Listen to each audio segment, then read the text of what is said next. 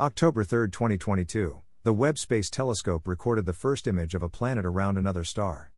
Jupiter, Saturn, Mars, and Mercury are easy to spot during the night. Photo caption: the exoplanet HIP 65426b observed through 4 infrared filters on the Webb Space Telescope. NASA image.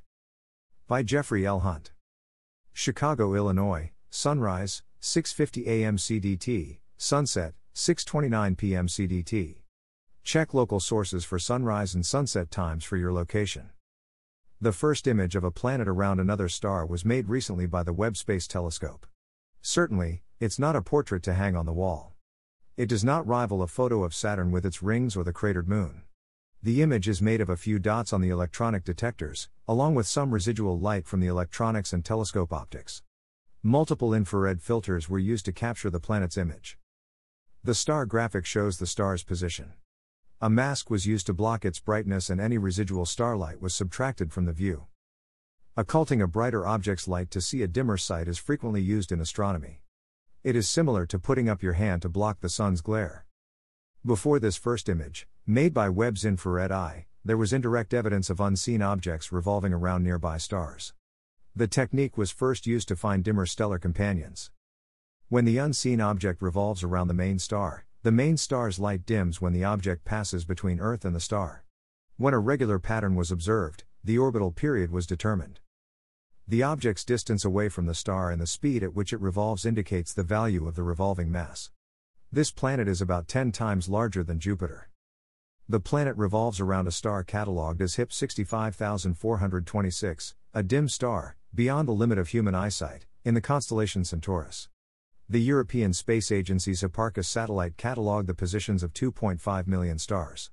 Hence the HIP number. The planet's name is made by adding the letter B to the star's catalog number HIP 65426b.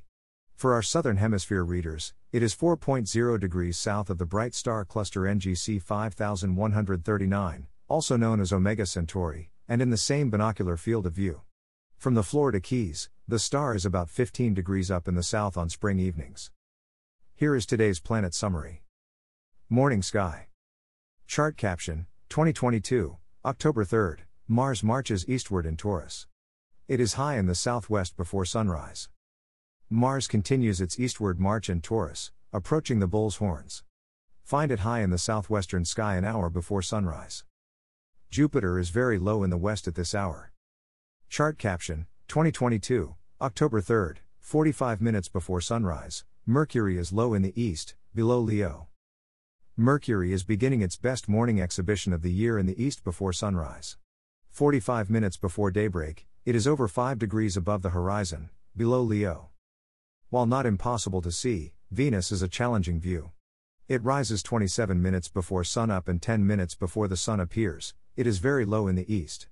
A binocular is needed to make the initial observation. Evening sky.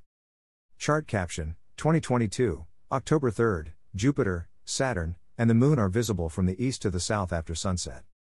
After sunset, Jupiter, Saturn, and the Moon are lined up from east to south.